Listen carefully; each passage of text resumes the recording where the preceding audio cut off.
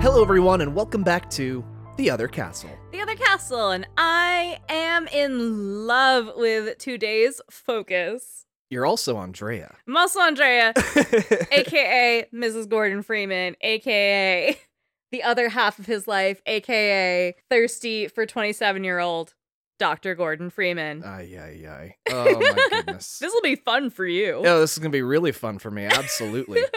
The irony being I'm the one that spent all the time with him. I thought you were going to say the irony that we're married, but okay. So today we are on The Other Castle. I'm Andrea. I don't think you've introduced yourself. Oh, yeah. My name is Tom. I'm her actual husband. Or the best man in my marriage to 27-year-old Dr. Gordon. He's 27. He's a doctor. Like, how are you mad about this? Because I'm your actual husband. Semantics. Oh, well. Don't be anti-semantics.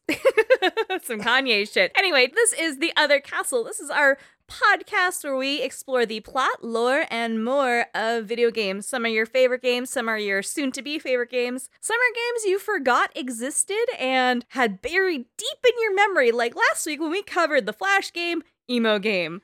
But this week we are covering a game that a lot of people have heard of. We've referenced on this show, we've done the first part of this series, and we are following up, and I am so excited from the Other Castle team to bring you this episode. Yeah, Half-Life 2. We are finally going to be going back into the world of Black Mesa. In fact, we're going to Black Mesa East this time around. Oh, is it a different tram? It is a different location, yeah, as you're going to find out. Exciting. But before we get started, we have a lot of really fun announcements. We've got some pre-game content. We really do. So we've been doing a lot of work behind the scenes. So much. And a big reason why is because so many of you are reaching out to us. We get a lot of people reaching out to us through our Instagram, through our emails, and we kind of want to start giving you guys kind of a central location to go to. Yes, and I've only gotten one request for feet pics, and I'm pretty sure it was a joke, so you guys are pretty awesome. Yeah, just one of you, so don't do it again. But that's not what we're talking about here. Yeah, they didn't get the feet pics, by the way, of Andrea. They got feet pics, not of Andrea. Yeah, Tom's a weirdo. Anyway. Just be warned. That's not a bait to get you guys to email us asking for that content. But what we do have is other kinds of content for you. So we do have a new website. It's our very own website, you guys. Tom built it with his hands. From the ground up. So if you go to theothercastlepodcast.com. Yeah, that's right. It's our very own. Theothercastlepodcast.com. All of our links are there, so it'll take you to all the different platforms. Every single episode is just posted straight there, so you can listen to it directly from like a browser. Yeah, and there's a little bit more about us in there too. We've got some bios, and it's so cool. Tom genuinely was like, hey, can you come check this out? I walk over to his computer and he's built this entire website. And I was like, I was just in a meeting. Like, what the fuck were you doing? Tom fucking built that shit like it was IKEA. It's so cool. I mean, honestly, I don't know what the fuck I'm doing. I've completely made this up as I was going along, but they make it really easy for you nowadays. And that's kind of what podcasting is anyway. So yeah. it's thematically appropriate. But yeah, we've been working hard on that and building out some cool stuff to be able to connect with our community. And I'm super stoked. Yeah, on there you can send us messages. You can even send us voice messages, which is really cool. Songs. You can leave us a song. You can leave us a song. You can sing us something if you really feel like it. Yeah, absolutely. And then there is also another little section on there called Support the Other Castle, which will take you to... Only feet. No. Oh. Our new Patreon. Oh my gosh. So this is our way of bringing you The Other Castle all year long, because we still are going to stick to the season format of the show. Yeah. Because, you know, we got to play these games. We got to get through them. We want to give it the time that it deserves. But also, we have full-time jobs. Yeah. Several, in fact. I have a couple side hustles. Yeah. I was actually talking to you about this. I've had 2 jobs more of my life than I haven't. I think out of the dozen or so years I've been working in my life since I was 15 or 16, I've had only a single job, maybe like 3 or 4 out of those years. So I'm busy. And I don't count this as a job because this is fun. But that being said, we still really love video games. We want to find ways to fill in the gaps while we're playing. Because again, these episodes are long. They take a lot of time to research. Like Tom did Red Dead. That's a 60-hour campaign. at least. And then he and I have both poured 200 hours into it separately. And then building all of that takes a long time to be able to deliver a clean story and the background for everything for you guys. Yeah, and Red Dead's not the only 60-hour game I did this season. We still have one more coming for the season finale. Oh my God. Yeah. All that being said, people are still asking for more even. You know, we're getting people saying they want videos of our recordings. Honestly, the way we're set up and the way we record this, there's nothing to look at right now. It doesn't make sense to record this. People want live streams of things. People want to hear guest spots, you know, all sorts of stuff. So we want to be able to provide those kinds of things, but we can't unless we can get to a point where one of us doesn't have to work as hard.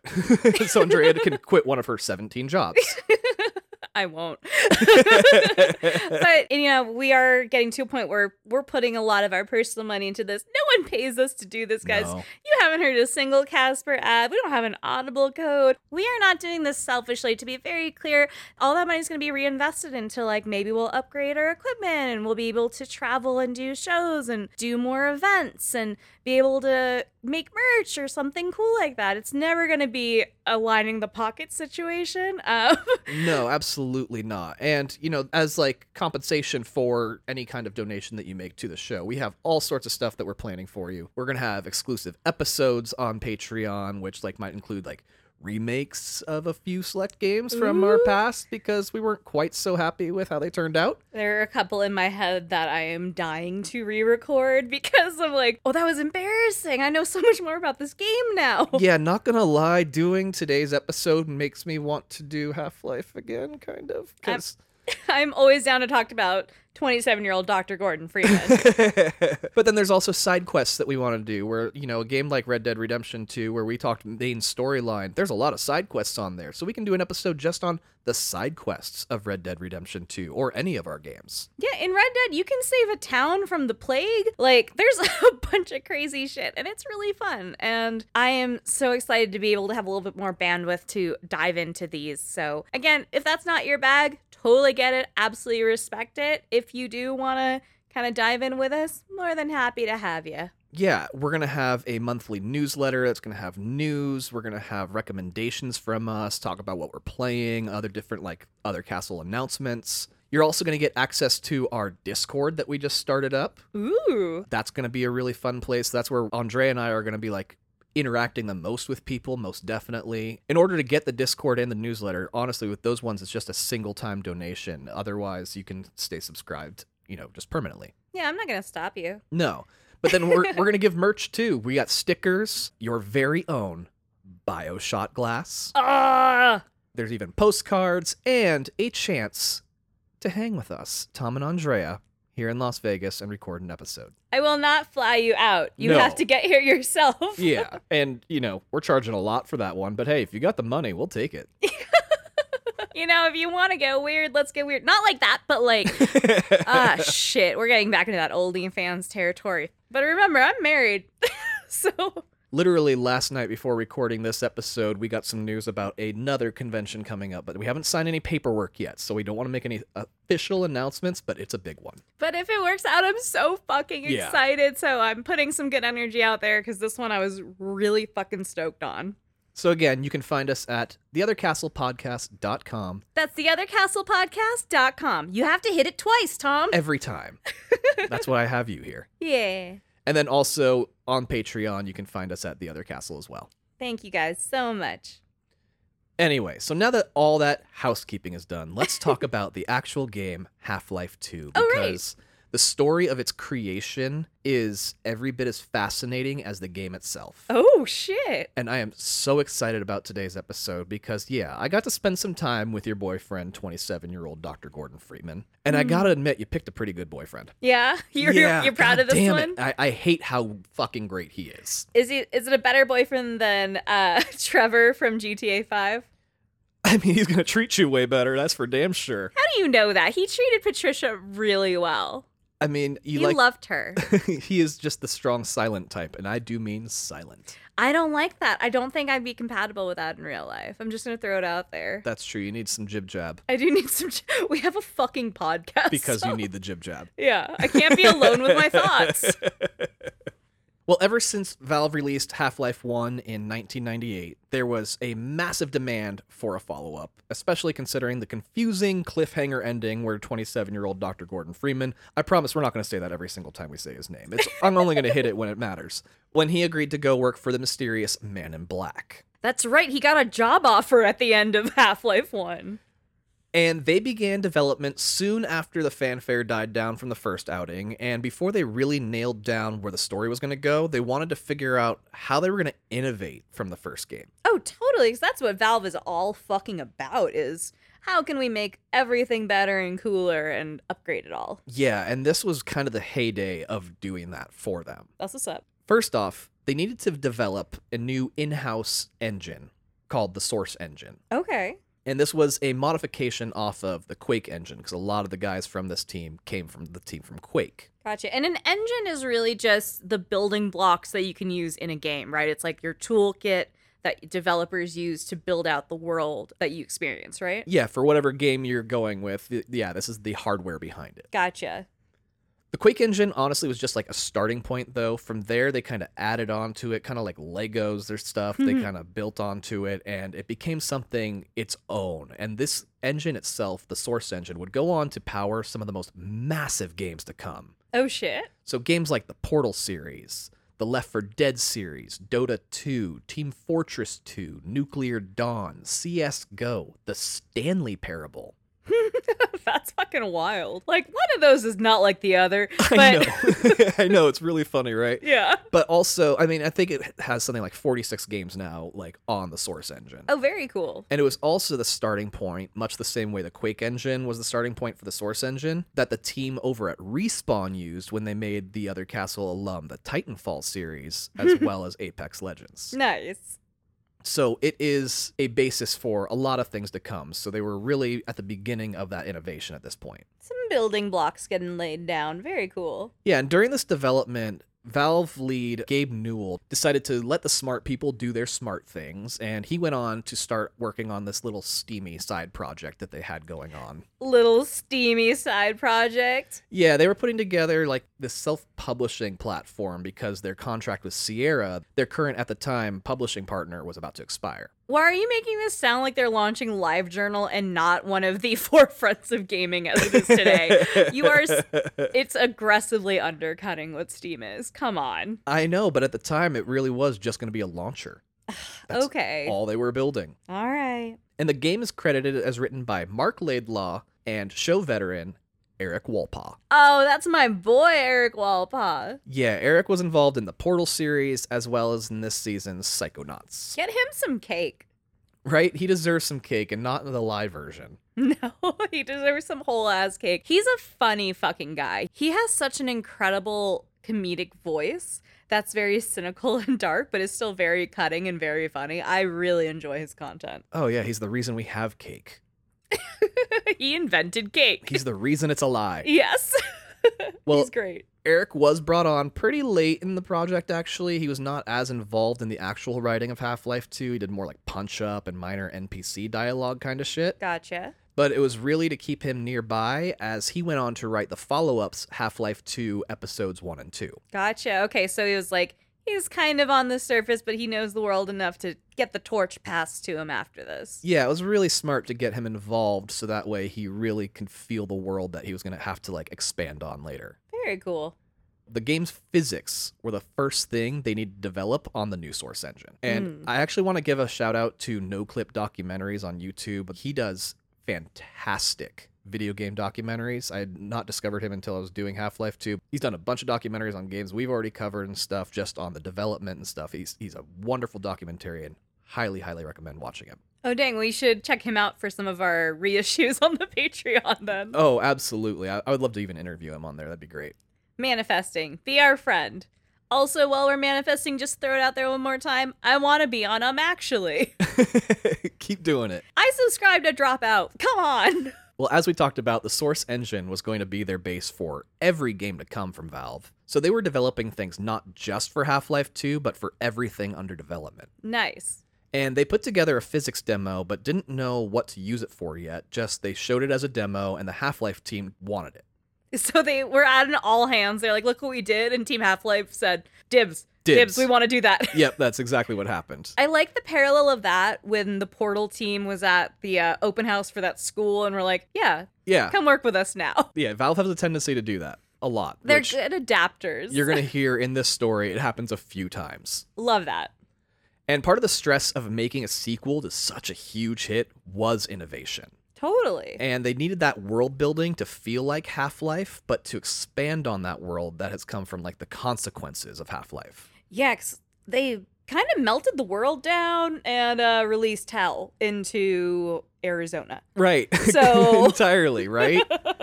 And these innovations, they have to serve the storytelling first. So there were some things that got cut just because it didn't help to improve the story. Okay. So they built this game out knowing that they wanted a silent protagonist. Sexy. And that there are no cutscenes. Just like... Where's my glass? Is it BioShock? No, the first game, Half-Life. I already poured this shit, so I'm drinking. Yeah, because BioShock wouldn't be released for another 3 years. Son of a bitch, timeline. After Half-Life 2. It's the basis for so much to come. Should we be doing Half-Life 2 shots? No, it's okay, because BioShock is still as influential, if not more so. Fair enough. And just like in Half-Life 1, the world building happens to you instead of through a cutscene. And if it's going to happen to you, it has to feel real. So that's why they focused on the physics before anything. Very cool. You know, that's also very prevalent in the development of Dead Space, where they said no cutscenes, even in scenes where you're watching something, you can kind of walk back and forth because you have to be interacting with things. And Isaac is not a speaking protagonist until 2, 3, and the remake of 1. So, similar. Yeah, absolutely. That's a really good call out. And you mentioned earlier how they poached the entire team from DigiPen to build the Portal series. Right. That's not the only place that Valve had a tendency to farm from. They also had a tendency to farm from the modder community. Oh, interesting. After Half-Life 1 came out, tons of mods were made off of that game. Very cool. And we've talked about gaming magazine culture before on this show and from that era, and Valve relied on that community to get mods into the hands of gamers before sharing via download was even viable. Wow. You know, that's interesting because that team is so in tune with modders that when we talk about Portal 2 and Wheatley building out those fucking test chambers and it says test on the wall because bad modders write shit on the walls with things, you know, they just seem so in tune with their community. I love that. They really were. Well, these discs, they came with mods for all sorts of different games, and Valve would just fucking load those things down with a ton of mods for Half-Life 1, and then they'd pay attention to which ones stuck. Oh, very cool. So what kind of mods are we talking about? Counter-Strike. Oh, shit. So, you know, some that are really stuck. Yeah, some that have absolutely stuck and are still very relevant today. Yeah, other ones were just, you know, make some of the aliens have bigger heads, you know, little mods like that. But at the end of the day, there were other ones that were entire games in and of themselves. I mean, arguably, Undertale is a mod out of Earthbound from Toby Fox's modding days and stuff, too. So I appreciate that they do recognize the power and creativity of mods and leaning into that instead of being weirdly tight-lipped about it or anything like that. Yeah, and in fact, they hired the entire mod team that made Counter-Strike and just brought them into Valve proper. They're just like, just do Counter-Strike now. Here's a paycheck. You have dental. Yeah, absolutely. And with everything moving along, Gabe Newell set a release date of September 30th, 2003.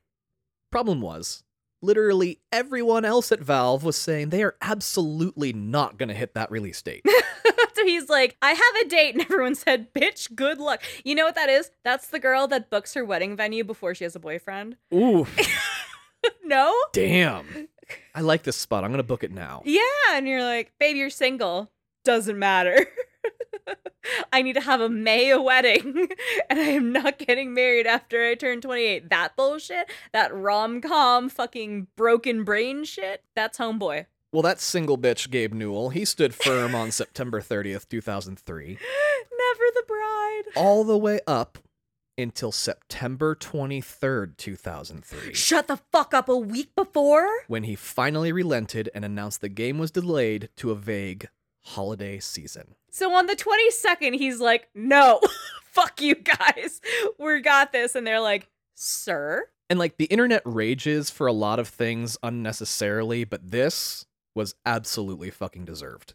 You know, I've been a marketer in my life, and I'm fully sympathetic to like, no, they printed shit. That is wasted now. You know what that is? That's fucking when Star Wars had like a different subtitle and they pushed out a bunch of marketing materials, and now that shit's super expensive on eBay and shit. Revenge of the Jedi, yeah. Thank you. Yeah. Instead of Revenge of the Sith, right? Return of the Jedi. Excuse me, Return of the Jedi. Not my fandom. I've seen them all. It's all right. Don't come for me. But, you know, I'm sure those posters that say September 30th are very expensive and big collector's items. Yeah, they might actually be, not gonna lie. How cool would that be? It'd be like, yeah, I got it before they gave in. But poor fucking Gabe being like, I'm holding out hope. Maybe he'll show up. Maybe I'll meet him tomorrow at a coffee shop, and then going, release the deposit. I won't need the venue anymore. Yeah, poor Gabe indeed. Well, he was getting hated on the internet. Totally. I say that the hate was deserved, but what happens next was not deserved. Oh, okay. At the time of Half-Life 2's development, security on the Valve network was fucking awful. Because this was the early aughts. Yeah, the internet wasn't as connected as it is today. People weren't as tight on security. There was no two-factor authentication or anything like that.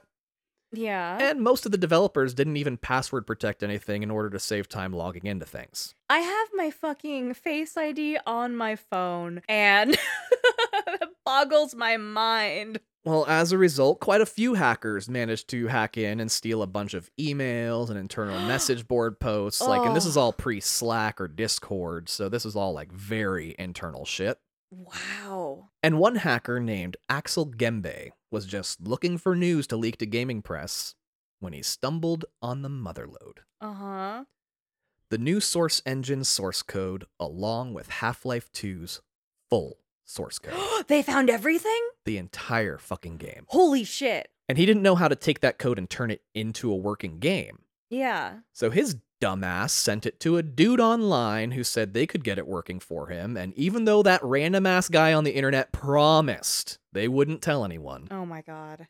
they leaked it online. Oh my god. Kids, don't trust strangers online.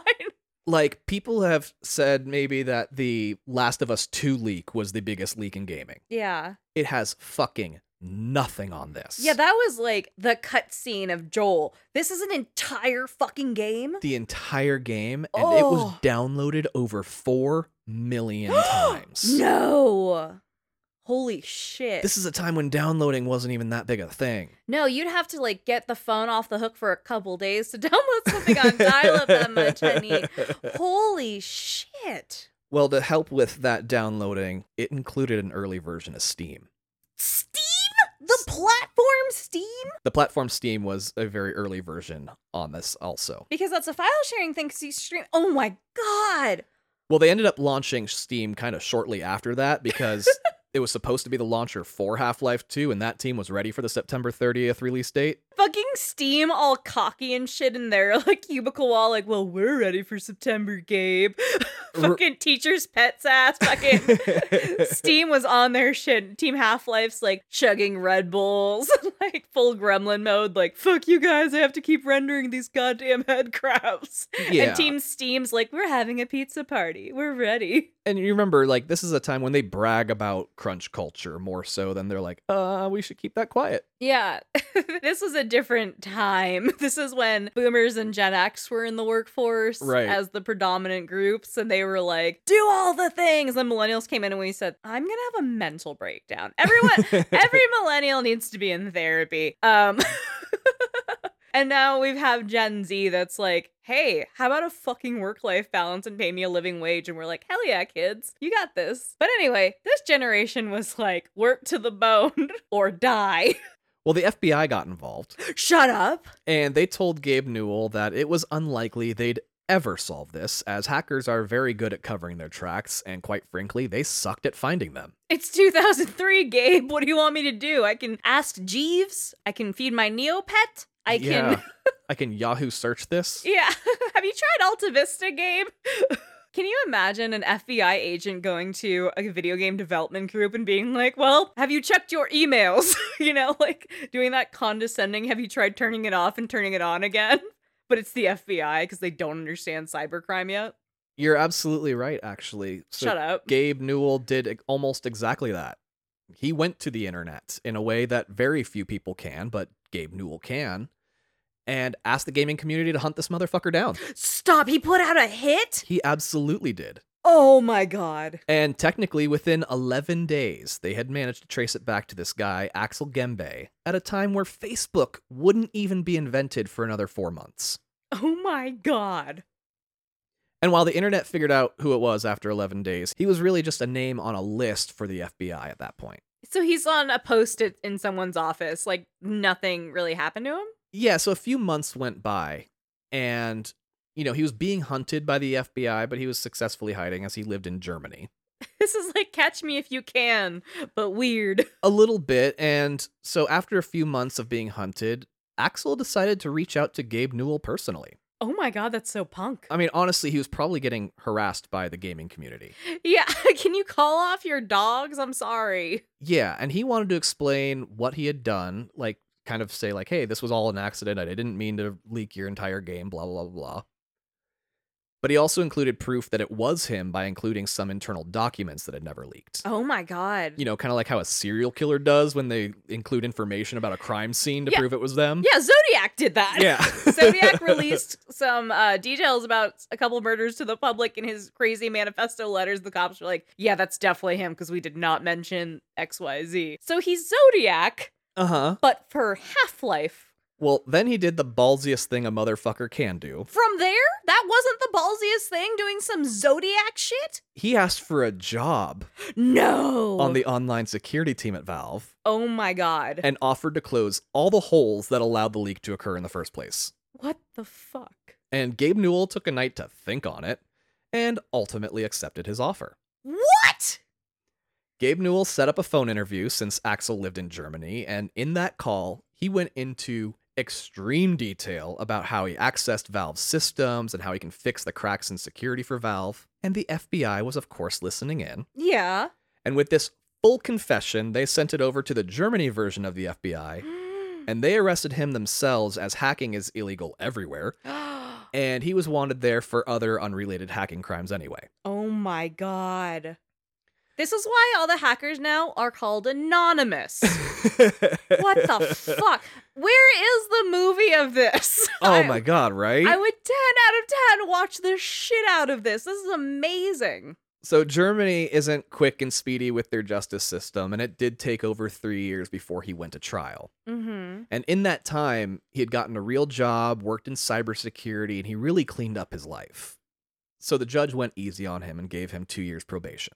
Oh. In the end, the version of the game that was leaked, only about 40% ended up in the final version anyway. Oh, wow. Okay. The version that leaked was one they had recently abandoned in favor of a different tone. Oh, okay, cool. So that's great. That's not even like it was the final product. No, I mean, some people really do miss some of the darker stuff that they saw in this preview. Mm-hmm. They were ultimately very unhappy with what they saw in this leaked version because they were like, holy fuck, you guys weren't halfway done with this game. Like, Gabe, you have to move the date back. Yeah, so they were very upset with seeing, like, with how little of the game was actually completed when this leaked. Yeah. But it was because this was an abandoned version of it. It was not intended to be finalized. And it's probably why it didn't have as tight a security on the system to begin with. Because they're like, fuck it. We don't care about V1. We're on V2, baby.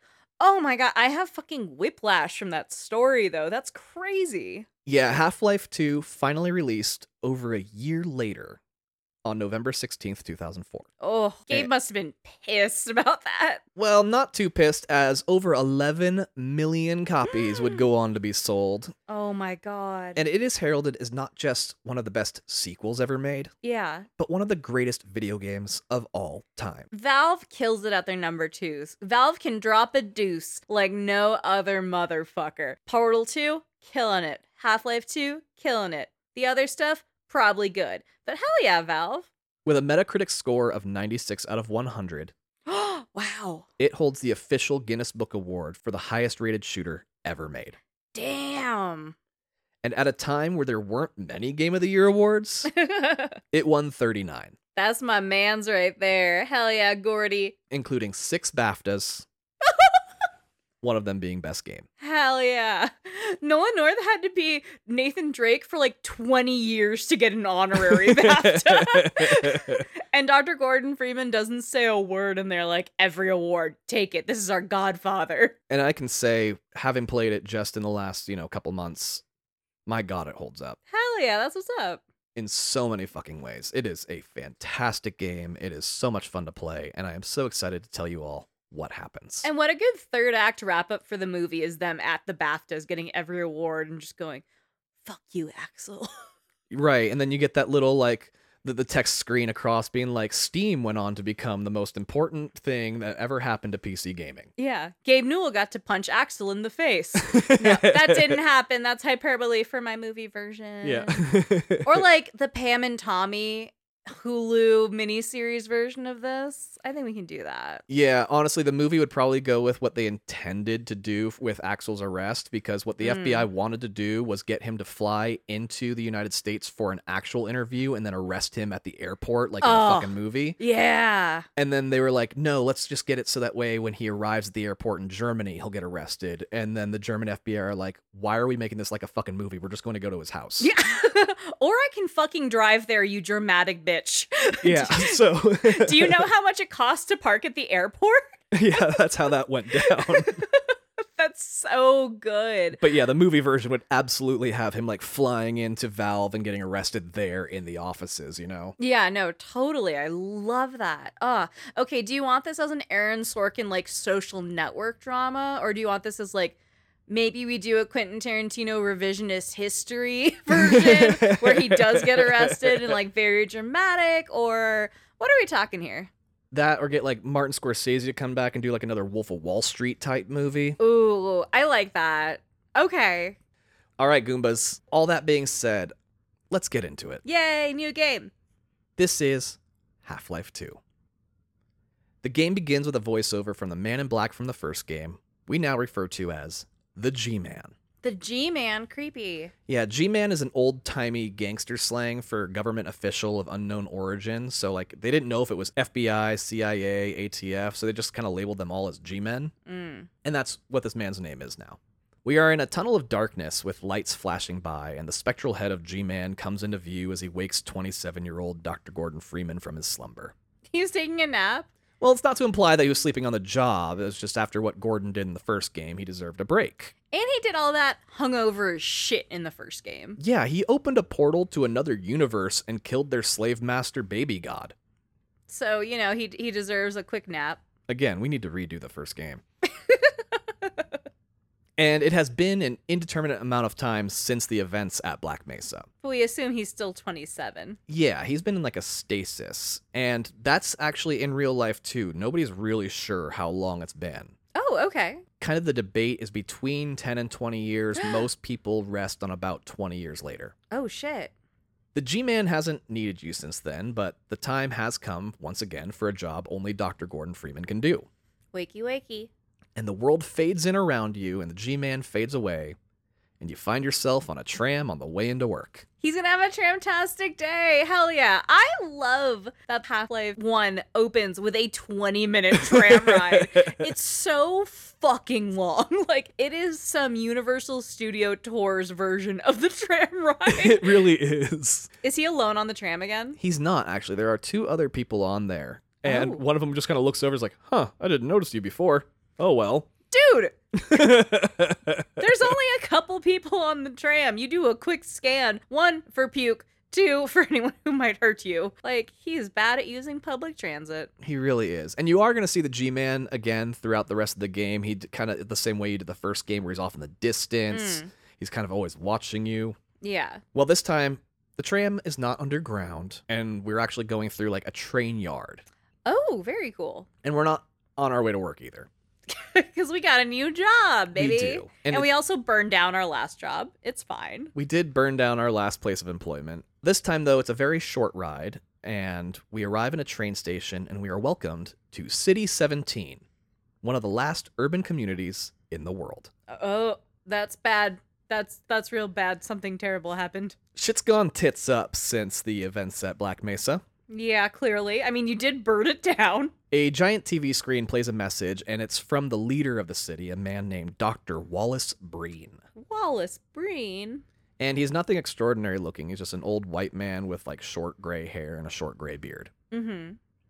And as we move through the train station, there are a bunch of military personnel kind of harassing everyone passing by. All the while, Dr. Breen welcomes you to the safest city in the world, Oh, this is bad. where he has set up his citadel in the city center as his base of global operations. He mentions that the city and the citadel itself are provided by our, quote, benefactors. There's no way this is a good thing.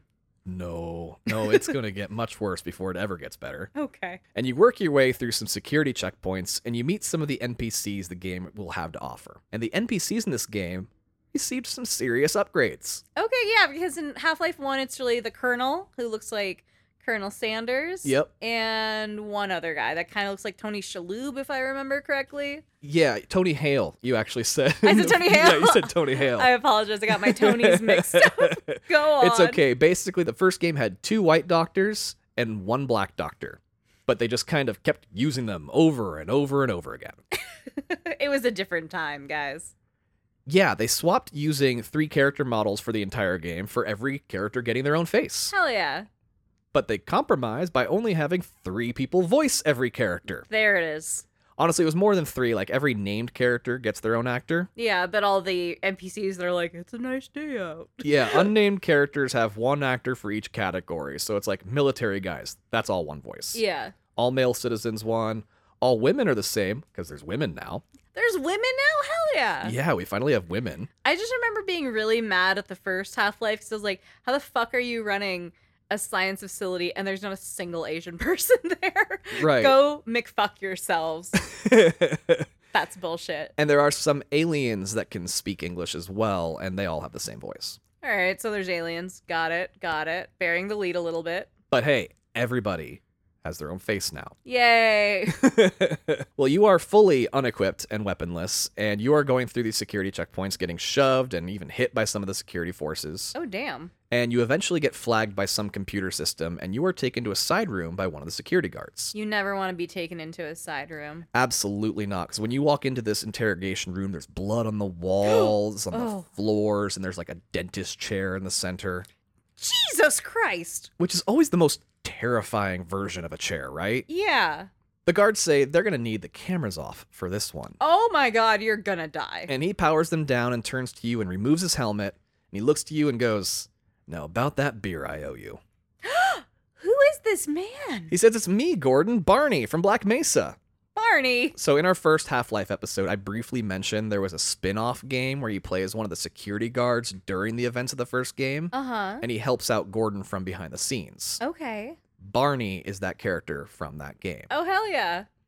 He tells you that he's been working undercover with the local security forces so he could help out people such as Gordon should they get caught. Wow. He punches some buttons on a computer, and an angry scientist appears on the monitor. He's pissed off at Barney for interrupting his experiment. Now, remember when I said everyone has a new face in this game? Yeah. This face, and especially his voice, is very familiar to any Half-Life 1 fan, as he is the face of 1/3 and voice of 2/3 of all the doctors in the first game. Is this the Colonel, or is this Tony, or is this the third guy? It's the old white doctor. Colonel. Colonel, yeah.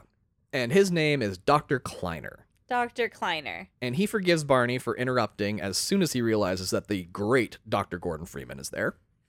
Oh, they're like, we're having a little reunion. Yeah, he expected more warning of your arrival, but no mind, they need you to get to Dr. Kleiner's lab.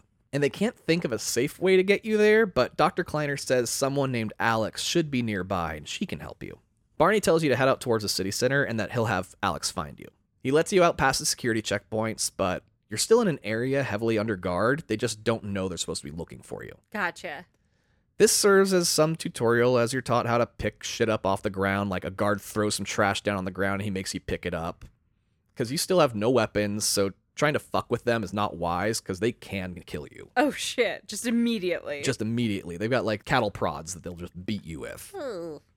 All the while, Dr. Breen is filling in about the world by reading some fan mail that he's received. Oh my god, what a dork. Through it, we find out these benefactors he was talking about are called the Combine. We also find out that they have put down a suppression field across the planet that is preventing any humans from breeding. What? There's a sterilization dome? There's a sterilization field. Yeah, that's actually what they call it. Are we fighting to let the world fuck? Is that the oppressor here? Kind of. Uh-huh. There's a lot that they've got to fight kind of the Combine to start with, so that way they can retroactively get rid of that suppression field. This forced sterilization shit is literally Nazi shit. So we're in this kind of a bit of a Five Nights at Freddy's situation here. Oh no. Because we like to joke that there's no Half-Life 3 and that Valve can't finish shit. Yeah. Honestly, there's something like 12 to 15 canonical games in the Half-Life universe. Oh. They're just across different mods, expansions, and platforms. Gotcha. This next part I'm going to explain only gets the briefest of mentions in this game. Kind of like how Obi-Wan offhandedly mentions the Clone Wars in the first Star Wars movie. And then we got a whole ass Clone Wars. Yeah. So there was an event called the 7-Hour War. It took place a couple of days after the events of Half-Life 1, which means Gordon was in stasis. The portal Gordon opened in the first game was believed to be under control by Black Mesa. They wanted to study the alien world of Zen now that Gordon had defeated their baby god that had been enslaving the people of that world. Right. Enter the Combine, who were a conquering alien race that wanted to conquer Zen once they heard the baby god was defeated. Completely unrelated to anything else Black Mesa was doing. Just opportunists. Yeah, kind of like Thanos going through just wiping out half of people. Half-Life, yes. Yes. Go on. I understand the thematic correlation. When they got to Zen, they saw this portal open to Earth, and they saw a new life form to conquer. So they quickly overpowered Zen, came to Earth, and they managed to wipe out a couple billion people in a matter of 7 hours. Oh my god. Wait, straight up Thanos. Yeah. Oh shit. Dr. Wallace Breen was the head admin at Black Mesa, which was the epicenter for the portal to Zen. And he had managed to learn some of the language from the dominant life forms called the Vortigaunts, who were shown very, very briefly in the finale of Half-Life 1, Okay. and negotiated a peace deal with the Combine. He learned alien. He started speaking alien well enough to basically do some hostage negotiation shit for the rest of humanity. Well, in exchange for their lives, he offered the human race as their servants. Oh no. I don't think that's all his fault. I think he was looking at down the barrel of a gun and said, is a life under suppression better than death? Well, it's been nearly 20 years since humans have been able to breed, so there are no children. Ugh. And it's clear the Combine are just kind of opting for a slow death of the human race instead of an instant eradication. It's weird that they're like, we will be your slaves, and they're like, yeah, but don't make more of you. Like, you could potentially have a labor force if you let them breed, but they're like, no, that's too good for you. Well, they give humans a little bit of hope, as they're told their work and dedication to the Combine will lead to their eternal life. That's death. That's death. Yeah. Baby, it's not happening. That doesn't sound like anything relevant to this world. That sounds like an MLM. Or any religion. Yeah. If you sell enough leggings, you will be the chosen one. Well, the remaining humans were rounded up into locked down cities. Fascism took over. Dr. Breen got a nice spot at the top as the administrator of Earth. And he gets fan mail for this? Yeah, he calls it fan mail, but they're all like asking, like, when am I going to be allowed to fuck again? Oh. Okay, that's accurate. And now he lives in the building he told us about earlier, the Citadel, here in City 17, where 27-year-old Dr. Gordon Freeman is trying to enter. So you exit the security building and find yourself in a city square. Buildings surrounding the area, and you are greeted by a person who is expecting you, and they are going to guide you to Alex. You go through some abandoned buildings, seeing refugees and rebels hiding out in blown-out apartments, and it reminded me of the world in that movie Children of Men, which is oddly another story where nobody has had children in nearly 20 years. Right. Civil Protection, which is the name of the security force, discovers the building as a rebel hideout, and they start raiding the place. And people start ushering you through rooms and secret closets and out windows and across rooftops, and you're still completely unarmed. Ugh. And the whole time, Civil Protection is after you, chasing you with batons, shooting guns at you, and they're kind of like the Bobbies in We Happy Few. Oh no. They manage to corner you and start whooping the shit out of you. Oh, shit. And you fall to the ground, and the screen goes black. Right. You've been asleep for a long time. You just woke up. Everything's bad. Your muscles are atrophied. Yeah, like in Kill Bill where she gets up out of the coma and she's like, oh no, my legs don't work. Yeah, wiggle your big toe. Yeah. But you're not dead, you're just down, and you hear the sound of a fight occurring and bodies falling to the ground around you. And when you come to, a young, early 20-something Rosario Dawson-looking woman is standing over you, trying to wake you up. When you finally awake, she pulls a Dr. Freeman, I presume. Oh, that's cool. She's badass as fuck. Hell yeah. She tells you the Combine are slow, but you two need to move. And on your way through some back tunnels and hidden doors, she introduces herself as Alex Vance. I love her already. Alex Vance, Vance Salvation. And she is the daughter of Dr. Eli Vance, who she says you worked with at Black Mesa as well. Oh, it really is just a reunion. I love it. Yeah, she and her group run a kind of underground railroad that helps people escape the city and out into the wild where they may be able to find a chance at independence and freedom. Oh, very cool. You two make it to Dr. Kleiner's office, and he has his head in a dog crate, and he's shouting, Lamar, Lamar, where has that little rascal gone off to?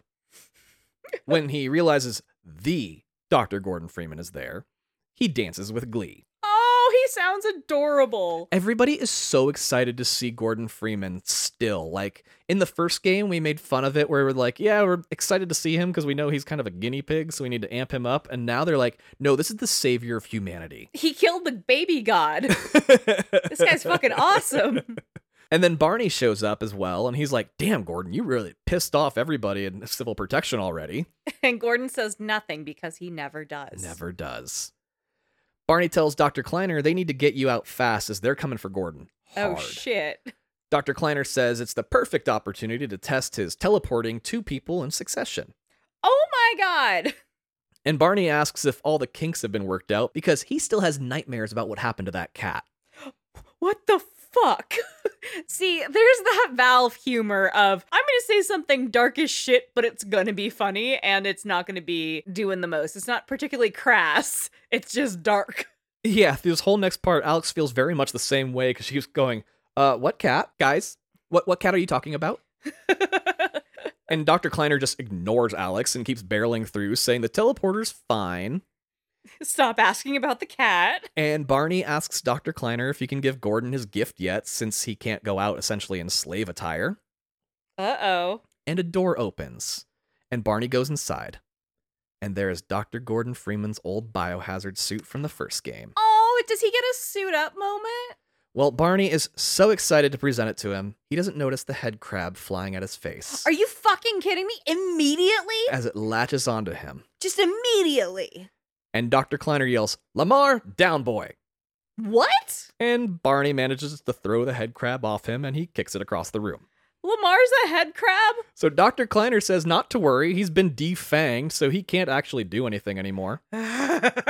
What the fuck has happened in the last 20 years? It is such a great, fucking moment, because you really do expect, God damn it, Barney. Yeah, my knee-jerk reaction was, cool, Barney was fun, but that sucks. Yeah, he survived so much to just get killed presenting the suit. Nope, Lamar is a pet.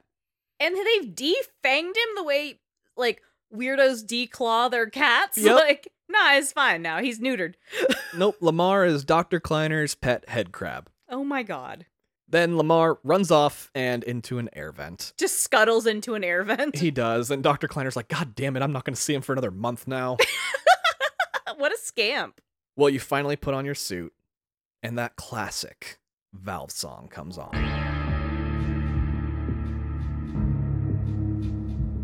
Oh. It's like that moment in Breaking Bad when the theme song starts playing out of nowhere in episode. It's very much like that. And Gordon flexes his hands and his fingers and he's ready to get into some shit. Totally had a suit up moment. I love it. Yeah, he got his suit up moment. You make your way into the teleportation room, and it's a platform where once you stand on it, the sides kind of come together and form a ring around the person. Ooh. And Alex just kind of hops right up into it, already forgetting about the cat Barney has nightmares about. She's like, worse shit has happened. And Dr. Kleiner calls the lab where you're going to be teleporting to, and we are greeted to another familiar face and voice, as they were the face and voice of another third of all the characters of the first game. The one, but also many, black scientists. Yay! And it's Dr. Eli Vance, Alex's dad. Hi, Dr. Eli Vance. And he is pissing himself seeing Gordon Freeman and says he is ready to receive you. Oh. Yeah, Alex can come too, I guess. Clearly his favorite child is Dr. Gordon Freeman and not Alex. This is fucking Stan's dad. I was just going to say, my favorite kid is here. And then pushes his son away and hugs new kid. Yeah. Entirely. Dr. Kleiner fires up the machine and the platform lifts in the air and electricity is sparking and the rings start flying around Alex. And it shorts out and stops working. Oh, fuck. And Alex points out the plug came out and she asks Gordon to plug it back in. Hey, dipshit, it's unplugged. And Gordon picks up the plug and we are treated to something that makes gamers go crazy. Oh? Rope physics. Oh my god. Yes, the plug has rope physics like you've never seen before. Does it wiggle? Honestly, it looks every bit as good as Last of Us 2, if not better. But it was done 20 years before. And I will still never understand why everybody went apeshit over The Last of Us 2's rope physics. Because you're like, this is fine. It looks no different in Half-Life 2. I promise you. Well, you get it powered back up and Barney goes, I can't look. And Alex is like, oh shit, that's right. What happened to that cat? And then she starts screaming a blood-curdling scream. Oh my god. And she disappears. Dr. Kleiner asks Eli if it worked, and Alex just kind of pops into frame like, what's up, Doc? Oh shit, alright. So it was cool. Yeah, and for a girl who grew up without pop culture, she makes a lot of pop culture references. Now it's Gordon's turn, and you get in, and they fire it up, and just before you teleport, Lamar the head crab comes falling through the air vent, and he jumps at you just as the machine activates. Oh, are you gonna turn into like a fly situation where you mold with it? No, this actually leads into a series of quick flashes. You and Lamar are in a desert, and there are crows, and Lamar goes to attack them. Flash! You're back in the lab, and they're panicking. Flash! You're looking at Alex and her dad in his lab, and they're panicking. Flash! You're in Dr. Breen's office, and he sees you and is like, what the fuck are you doing here? And you're panicking. Flash! Back in the lab. Flash! Back with Alex. Flash! Back in Dr. Breen's office, and he's on the phone with someone, and he says, I'm certain he was right here, and it was Dr. Gordon Freeman. Flash! We're underwater, sinking to the bottom. Giant fish opens its mouth wide to eat you. What the fuck? Flash! We're outside Dr. Kleiner's lab, looking in through a window, and we're positioned like over his shoulder looking at the teleporter, and he's still panicking, wondering where the fuck you just went. And Eli, who's on the computer monitor, says he can see you standing outside behind him and to shut off the machine. And Dr. Kleiner tells you to get out of there and to stay safe, and Barney's gonna meet you. So you're finally free of the binds of the teleporter, and you're a whopping 30 feet from where you started. Is Lamar with you still? No, Lamar's gone. He's left out in the desert. He ran after those crows and just dipped out of the like radius of the transporter. He did, and actually when you like flash back into the teleportation room, fucking Dr. Kleiner is like, where's Lamar? That's his only concern, having just watched everything going wrong. That was my question too, so I get it. Well, you make your way through some alleys and stuff, and you meet up with Barney, and he warns you that you're being hunted and gives you directions on how to make it to Eli's lab in a place called Black Mesa East on foot. Before you head off, he says, oh, and I think you may have dropped this back at Black Mesa. And he gives you your crowbar. Yay! Oh, does it look like the same crowbar as the first one? Oh, absolutely it does. It's a perfect crowbar. These guys are weirdly like dicks out for Gordon Freeman. The way I am, which like admittedly fair, but they hold him in such reverence. Oh, and in such high regard. yeah, they idolize him and they're like, these are his artifacts. Like, that's fascinating. Well, you use your crowbar to crack the skulls of some asshole guards who kill a husband in front of his wife. Oh! And then you take their gun and kill all their friends. Hell yeah. As you make your way through more tunnels and meet more people that are part of this underground railroad, you are not only meeting human refugees, but alien ones as well. Oh, shit. And these were those Vortigaunts that we were talking about. And the Vortigaunts are a bipedal race of alien from Zen, and we talked about them in the first one as looking like the aliens from District 9 a little bit. Okay. But they have like one big eye instead of two eyes. It's funny that there's head crabs and there's the prawns from District 9. There's some shellfish going on in the alien world. Yeah, we just came from underwater. We're a fish was going to attack us. Yeah, there's something there. Yeah, they're that race that you saved by defeating the baby god in the first game. Baby god. And they have a reverence for you that is like beyond even what the humans have for you because you're the savior of their entire race. He's our liberator. And they call you the free man. Oh, I get it. That's cute. Right, it's pretty good. As you go through these tunnels, though, one guy tells you they're going to have to shut down these tunnels because whoever the poor bastard they're chasing is really fucked. Good thing you're not him, right? You're like, great. This is why I'm quiet. And since the Combine and Civil Protection work together, they play dirty tricks like sending head crabs after you and shit. You eventually make it to a woman who has a swamp boat for you, and it's one of those ones with a giant fan on the back. Oh, shit, yeah. And you need to use the boat to go through the next section as it goes through some waterways, and the water gets deep. Sometimes it's toxic or has bombs, all sorts of goodies. You know, just water bombs. Yeah, and this is where I really started to pick up on the gameplay mechanics that kind of define Valve as a game maker. Oh, okay. Because they are puzzle producers and map makers. Yeah. Yes, the gunplay is fun and well done, but this game is every bit a puzzle and maze solver as it is a first-person shooter. Oh, very fun. And at the end of the day, if the choice for something like a game mechanic or a puzzle is between either fun or realistic, they'll choose fun every single time. Hell yeah, I love that. Yeah, even if it doesn't make sense or has the potential to break the game, they're like, no, that's fun. Gabe would be a master at escape rooms, huh? Probably, yeah. Can you imagine Or a nightmare. Or just the worst person who's like, this should work.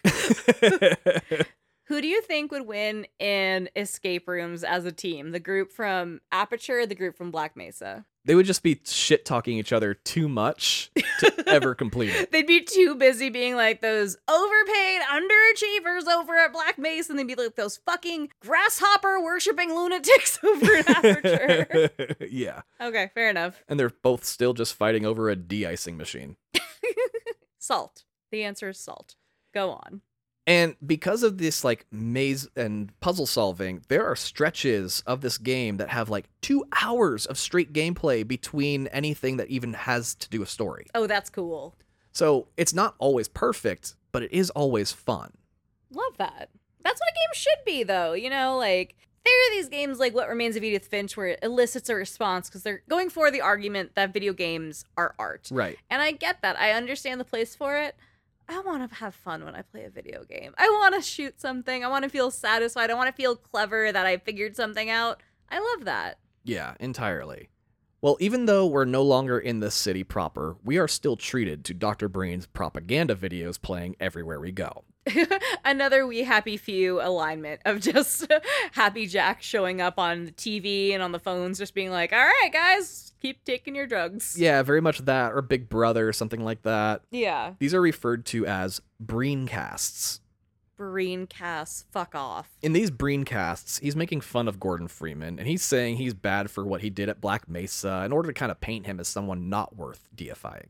Okay. Because one of the nicknames people have given him is the One Free Man, the Opener of the Way. And he offers things like money and power to those that turn him in. Yeah. People should be weary of that.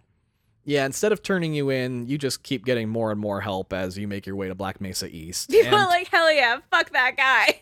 yeah, you need it because you get attack choppers on your ass as Civil Protection pulls no punches. Oh, damn. You finally make it to Black Mesa East, and you have to go through some good guy security to go through. What's a good guy security? You're at the good guy base, but you still have to kind of go through a security checkpoint to prove who you are. Oh, okay. They're not like, here's a line for good boys and here's a line for bad boys. Yeah, no, it's just security for the good guys. Gotcha.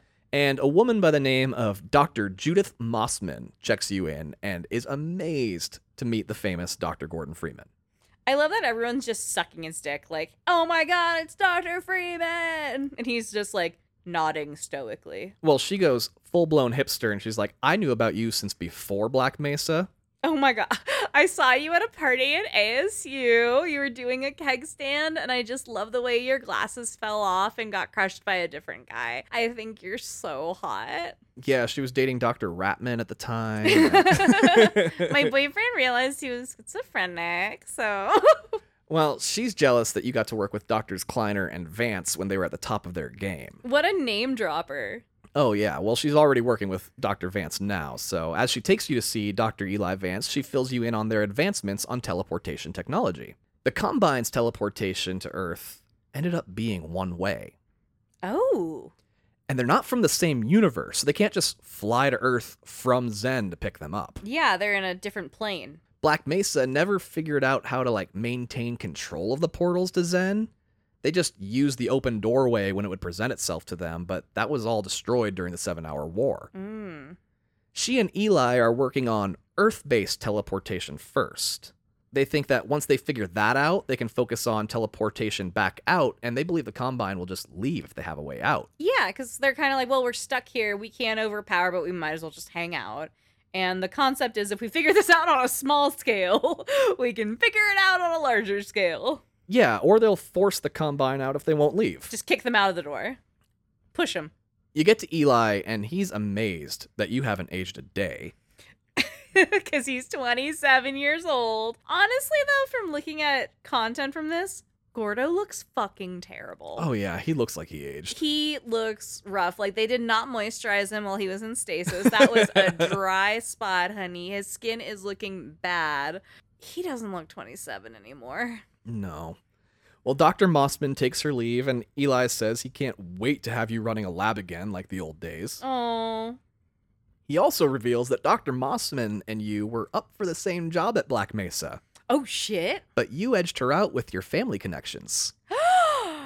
Ooh. So the nepotism is showing. That Yeah. wasn't dropped in the first game, was it? No, not at all. Oh, so she's a little bitter. That's why she's like, I've been known you. Yeah, that's why she knew who he was before the Black Mesa incident. That's trash. Well, Alex shows up, and her dad immediately tries to pimp her out to you. Stop. Tell me everything. Well, she resists it. She's just like, Dad, stop. I'm not dating your weird work buddy, Dad. No. And while you're working in the lab with Alex and her dad, Dr. Mossman returns, and she and Alex clearly have a whole stepmom-stepdaughter relationship going, and they do not agree or get along about fucking anything. Mawson just seems like she's holding a lot of bitterness, though. You know, like... I get you, yeah. There seems to be some energy coming from her. Like, she's seriously got a chip on her shoulder at the very least. And Alex is just kind of a scrappy science rebel. Yeah, she grew up in a hard world. Yeah, totally. And Alex's dad is like, honey, why don't you take Gordon outside and show him the gravity gun, just to kind of stop their bickering. And also, there's a gravity gun. Oh, yes, there is. And as you head outside, you pass a tunnel, and Alex stops and says, that leads to Ravenholm. We don't go there anymore. And you continue on your way. It probably isn't foreshadowing. Yeah, you know you're going to be going there very shortly. You get outside and she introduces you to the weapon that becomes even more iconic to Gordon Freeman than the crowbar. Oh, The gravity so good. gun. Oh, the gravity gun is so great. This gun is why they made this game. Yeah? Yeah, it's got a big round cylindrical body that glows bright orange, and at the end of the cylinder are these 3 claw-like appendages, and then the back half of it being more like a phaser from Star Trek in that it can be held one-handed despite looking like a two-handed weapon. Cool. And I kind of glossed over this part in the introduction in order to talk about it more here. The gravity gun was part of that physics demo they showcased that made the Half-Life 2 team say dibs, and became the push they needed to begin building out the story I'm literally in the middle of telling. They're like, can you imagine what we could do with that shit? Let's go. Yeah. Is that the gun that shows up in Free Guy? Yeah, that's the gun that ends up in Free Guy. Oh, very cool. Yeah. Spoilers for Free Guy, which is a delightful movie. And I think it's still on HBO Max, but they do a straight up portal gun. And then there's one sequence where this gun came up and you were like, hell yeah. It's so exciting You to got see. so stoked. Yeah, the gravity gun's fucking awesome. This thing was just outrageous. Love that. Alex says they mainly use it for picking up heavy shit and tells you to give it a try. We just use it practically. And Gordon's like, I'm gonna fuck some shit up with this. Well, what the gun allows you to do is pick up just about anything 2 people could reasonably lift together. Okay. Oh, this would be so good for moving furniture. Yeah, there are some limitations, like you can't pick up people or aliens and toss them about. Boo. And you can't rip something that's mounted to a wall out of the wall. Boo. It can also attract things from far away and pull them to you, and Ooh. it keeps the item floating like just out in front of you. That's cool. And then what you can also do is repel that item away from you with a force of kind of opposite gravity, launching the item far away. Nice. Alex uses it to clear minefields. Yeah, there you go. Makes sense. She says she's going to call Dog so Gordon can play fetch with him using the gravity gun. Oh. And she calls Dog, and in the distance, we see a doghouse, and out comes a giant lumbering robot. And its name is Dog. And its name is Dog. And it lives in a doghouse. It stands at about 7 feet tall. Oh, Jesus Christ. And it runs like a gorilla with like long arms helping to propel it forward. Oh my God. It's got this like tiny little head. It's kind of like the Hulkbuster like outfit, you know? Yeah. Yeah, this thing is Dog. Oh, I love Dog. Alex explains it started as actually a very little robot about knee height that her dad got her in order to protect her. What, did he grow? Well, she kept adding upgrades to it. Oh. And so, yeah, now it is the monster that you see before you today. She just keeps being like, well, let's extend this. And now he's 7 feet tall. It's a much harder world, too, so she just needs extra protection. I love that. And Dog throws things at you that you have to catch with the gravity gun because you're the one that's actually playing catch. Oh, I love that. Yeah, he throws like boxes, tires, and even a washing machine. And then he throws a dumpster, and Alex is like, no, that's too big. Hey, buddy. And your fun is stopped when a Combine search ship flies overhead and starts bombing the once hidden Black Mesa East. Oh, no. And the three of you run into a room for safety, and a TV monitor comes on with Eli on it, and he tells you to get the hell out and run to safety. Hell yeah. But whatever you do, don't go to Ravenholm. And he cuts out. It's probably not foreshadowing. And you run through the tunnels, and walls come down, cutting off Alex from you and Dog, and she yells through the rubble to go through the Ravenholm tunnel and try to connect while she goes to help her dad. And you never do connect, and you get separated from Dog, and you end up in Ravenholm, of course. Obviously. And you can see why we don't go to Ravenholm anymore, because it is the set of a horror movie. Oh, shit. Like, more so than we've already... I guess this has been a dystopian drama, and now we're in just a straight-up horror movie. Yeah, you go into a shack at one point, and there's like a huge-ass saw blade embedded into the wall. Oh, so like a cheesy horror movie, too. Yeah, on the top half of the saw blade is the upper torso of a man.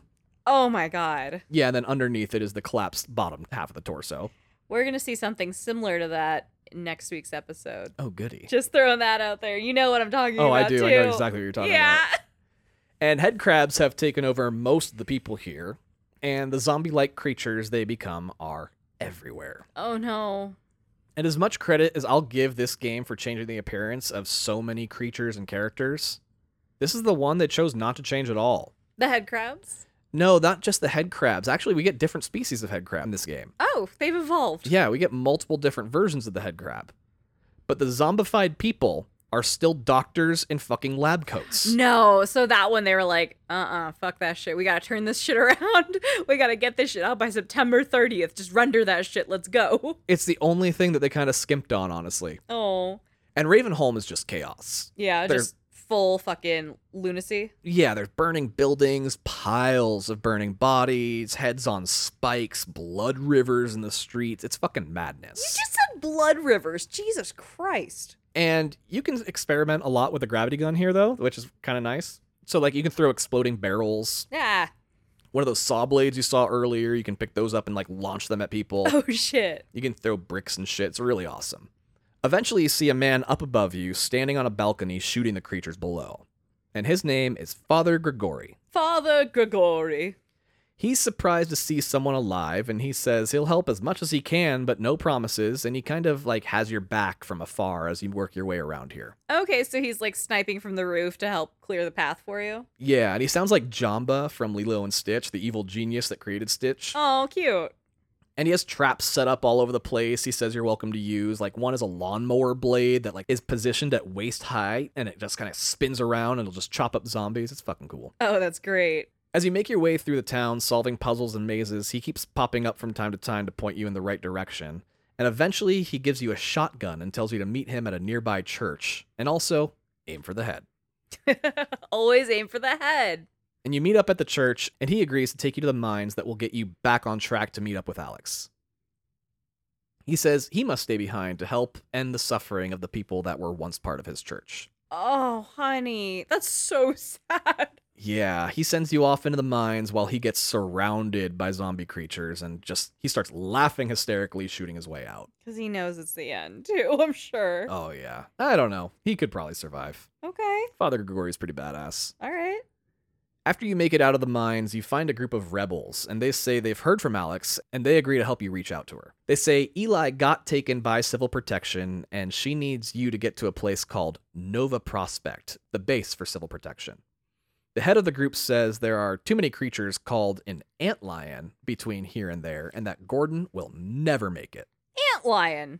Alex tells him to give you a car that her dad had left with them a while back, and he agrees to make sure it's weaponized. Alex says she'll meet you at Nova Prospect.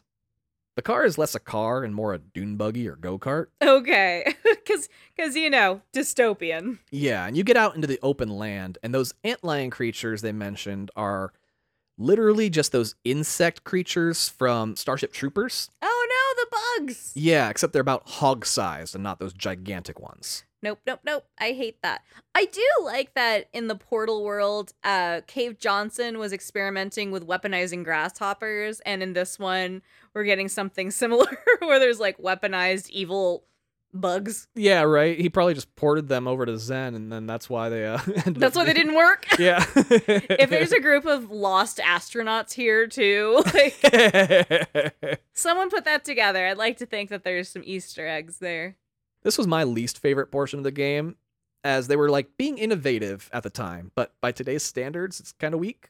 Okay, you're spoiled from more modern games. Yeah, they tried to do an open map, and while they made a big fucking map, they left it kind of empty. Oh, okay. So it's like, all right, you drew a lot, but there's no meat. Yeah, it's post-apocalyptic, so I guess it's supposed to be barren, but there's just long stretches of driving with nothing happening.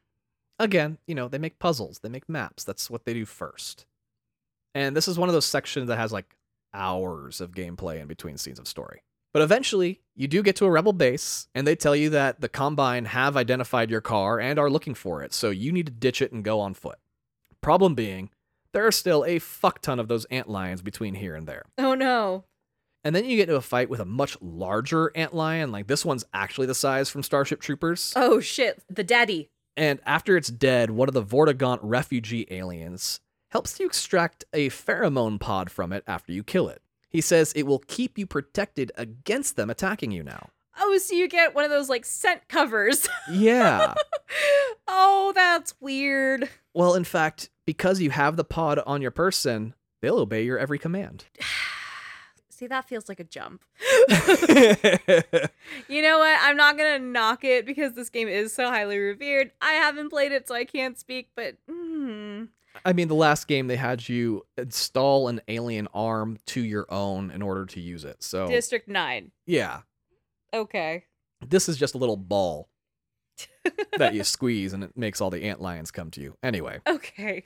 He takes you to another rebel group and they say you're almost to Nova Prospect, and they teach you that if you throw a pod at an enemy, they'll get swarmed by antlions. Oh, that's kind of cool, at least. And so a person going in alone would have no hope, but a person with a pack of wild antlions at his command? Yeah. Should be a cakewalk. That's actually pretty cool. And you unleash your horde of antlions on little military outposts as you make your way closer to Nova Prospect. Is it so satisfying? Oh, yeah, and they're like those little bunkers that you see in old World War II movies, and you have to empty each one out of enemies. Yeah, it's fucking great. That sounds perfect. And in one, you find a video monitor of Dr. Breen torturing a soldier. Oh. He's asking, how is it possible they have failed to capture useless-ass Gordon Freeman? Useless-ass Gordon Freeman. So he's like shit-talking him while he's like, why the fuck is this guy still running around my city? Yeah, he's like, he's not a secret agent or a highly trained assassin. He's an ASU alumni. He was last in his class at MIT in theoretical physics. Oh, I'm sorry. He went to MIT. My bad. My dumbass is like, he's a frat boy from ASU. No, but he didn't even get real physics. He got his degree in imaginary physics. Tom, what's our degree in? Hey, that's not important here. Okay. We're making fun of Dr. Gordon Freeman. How did he get a job if he was last in his class in makeup physics? Because family connections. Oh, damn, you're right. Oh, fuck, I already forgot about the nepotism. And they needed a guinea pig. Damn, Gordy. And they're like, he's too dumb to understand what we're doing. Oh no, this is really tanking his clout with me. Well, not only that, seeing as he hasn't aged, he was clearly in stasis since Black Mesa and therefore knows nothing about the world he's in, and yet he continues. Breen is reading him to fucking filth. And what's great is that his propaganda is clearly working on you literally right now. Fuck! Cave Johnson was right. They are overpaid, underqualified, fucking Underachievers. Underachievers. Ratman would never have been talked like this. Ratman probably is the guy that beat him out at MIT. Well, this is just a recording because it's playing over and over again, and he's broadcasting it out to every single outlet to show them what he'll do to every one of them if Gordon Freeman isn't stopped. There's a lot of Hunger Games in this. Oh, yeah, right? All these post-apocalyptics, though, they just kind of run with the blend. same themes. Yeah. He even looks like Snow, Dr. Breen does. Really? Oh, yeah. Oh, shit. You finally make it to Nova Prospect, and Alex literally just kind of falls from above and is like, hey, glad you made it. I'm here now. You're in a huge room, and it's reminiscent of the door room from Monsters, Inc. Oh, with all the doors? Yeah, except instead of doors, they're like little metal coffins. Oh, that's terrifying. Just there's nothing that covers the heads, and they're hanging and moving along rails all over the facility. And not all, but some have people in them. Oh, that's so creepy. This game is dark as shit. Yeah, Alex says her dad is definitely in one of them somewhere, and the two of you set off to find him. Oh my god. Now, she doesn't have complete information about Nova Prospect, as it's pretty secretive, but she knows enough to get hacked into the security system. Okay, cool. I like that they're also like, we can use hacking. Yeah. I'm aware that part of this game came to crumble because of hackers, but good idea. We'll take it. Right? Use what you know. Yeah. She finds her dad's pod, and she programs him to be brought to you. And he's brought to a room, but he's still behind like a glass wall. However, you are able to speak to him. And Eli tells you it's hopeless and to get out while you can and to leave him behind. Oh, Eli. Alex says the Combine has gotten along far enough on their teleportation machine that as long as Dr. Kleiner has fixed his side of things, she should be able to teleport us all back to his lab from here. Okay, cool. And Eli tells her it's not worth it, but you know how well kids listen to their parents. Totally. And she's like, shut up, Dad. I'm saving your life. He tells you that if you're planning on escaping, we need to find Dr. Mossman as well because she was taken when he was. But she's kind of a bitch. Yeah, Alex is like, fine. Oh, Alex and I are like, can't she figure her own ride out? So Alex sends her dad's pod to meet up with you both at the Combine teleporter room while the two of you make your way like they're the hard way. And you go to find where they're keeping Dr. Mossman, as she's not found in any pods. Another hour of puzzles and mazes later, and you and Alex are in a security room, and Alex tells you this is the central security office. From here, she should be able to find where they're keeping Dr. Mossman.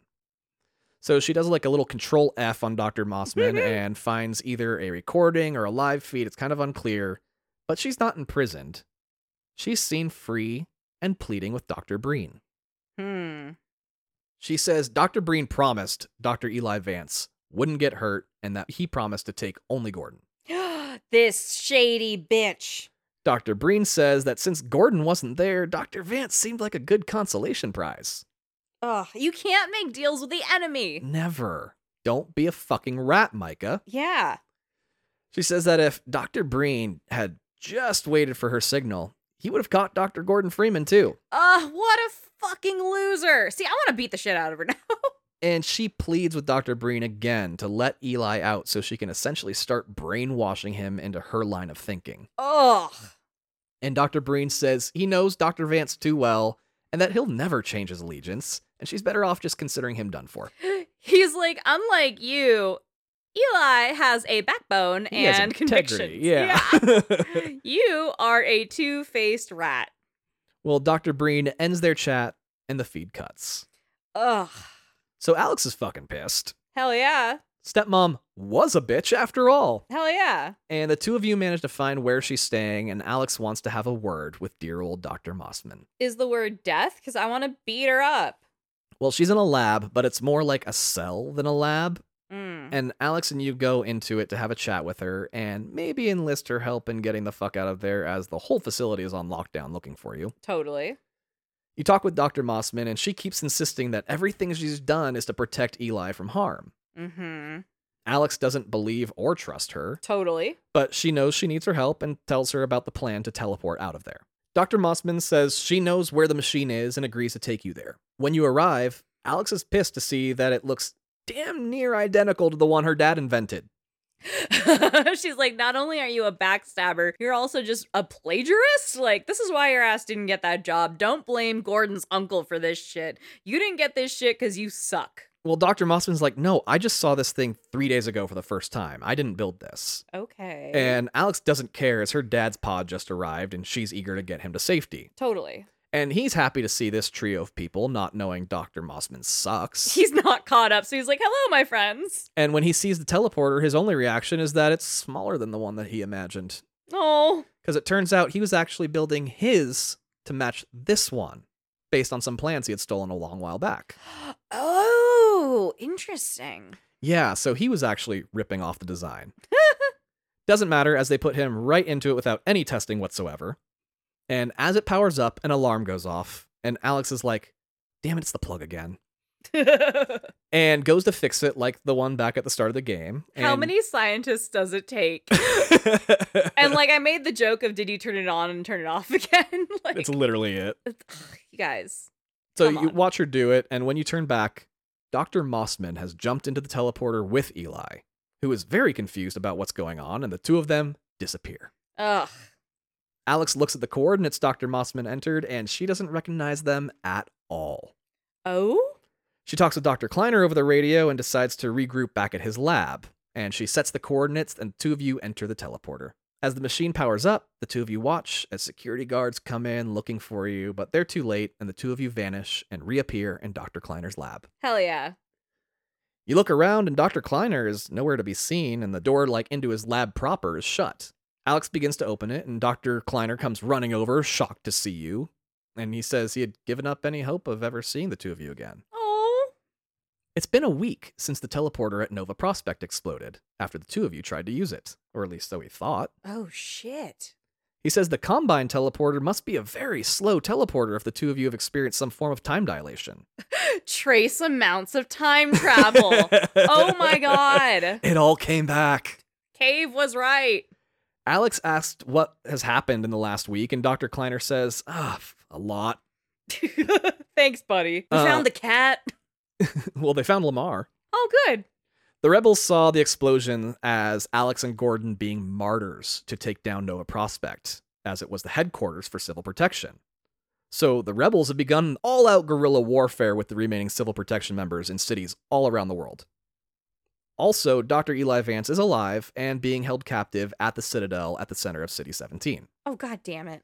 Dr. Kleiner says Barney already has a plan in motion to get Eli out, and also Dog showed up the other day. Oh.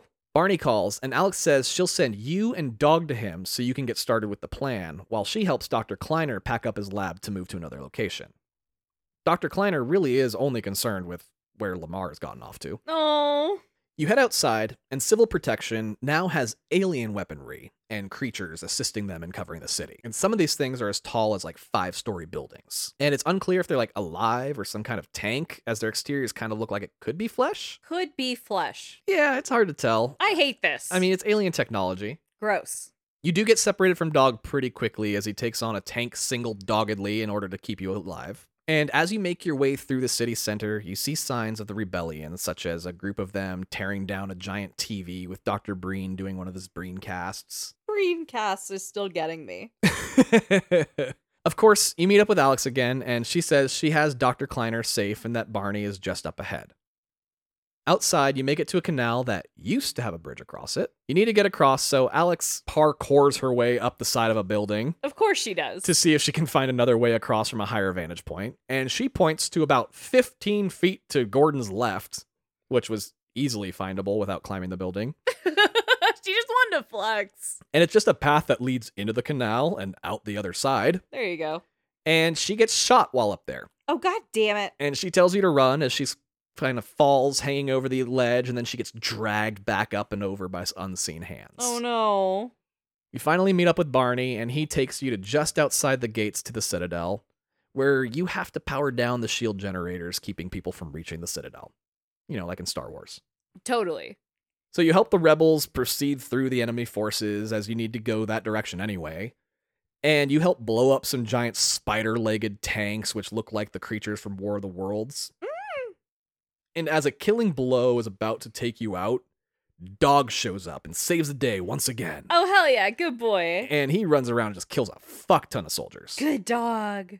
Barney says Dog showed up a little while ago and seems to want to get into the Citadel because it thinks that's where Alex has been taken. Oh. And, like, it's likely Dog and Alex have, like, a tracking device somewhere, like, between the two of them, right? Yeah, and, like, if Dog was brought in to protect Alex, I'm sure there's something wired in with both of them. Yeah. Dog literally rips open a wall into the side of the Citadel, just large enough for Gordon to make it through, and Barney parts ways with you once again. Now, you're there in secret, so you're able to get around pretty easily. You're in the hanging coffin hallway with them all zipping around the place, again, some empty, some full. Yeah. And you come to a spot where they are stopping and opening up, and then continuing on to the tracks. Gordon enters one of these pods, and we're strapped in for the next portion and can only look around and listen. So you're, like, on the ride. Literally on rails. You are taken through the facility, and you see emaciated and enslaved humans and Vortigaunts being pushed around by an even more elite military force than Civil Protection called Overwatch. That's the name of a game from Blizzard. Sorry. I started the sentence and didn't know where to go with it. But how funny would that be if it was like the same symbol and stuff? They're like, yeah, it's Winston. Yeah, and then Soldier 76 just pokes him in the back of the... Reaper teleports and appears and is like, I keep throwing my guns. Die. Well, they've been working much closer with the Combine than the Civil Protection even have. Well, you know how organized Overwatch is. Right, and they have even more power and protection than the group literally called Civil Protection. Because of the Omnics. Okay, I'm done. Please. Eventually, you're dropped off, and you find yourself in a pit surrounded by big electrical-looking things, and there's no way out, up, down, around, and then you hear a voice say, activate confiscation field.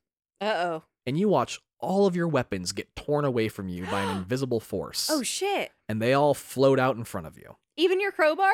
Even your crowbar. One by one, they get zapped by the big electrical-looking things, and they disappear from existence.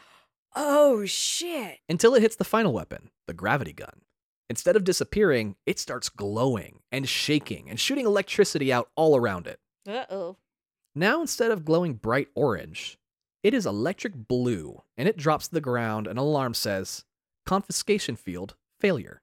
You pick it up, and a door opens in front of you, and a dozen guards come running straight at you.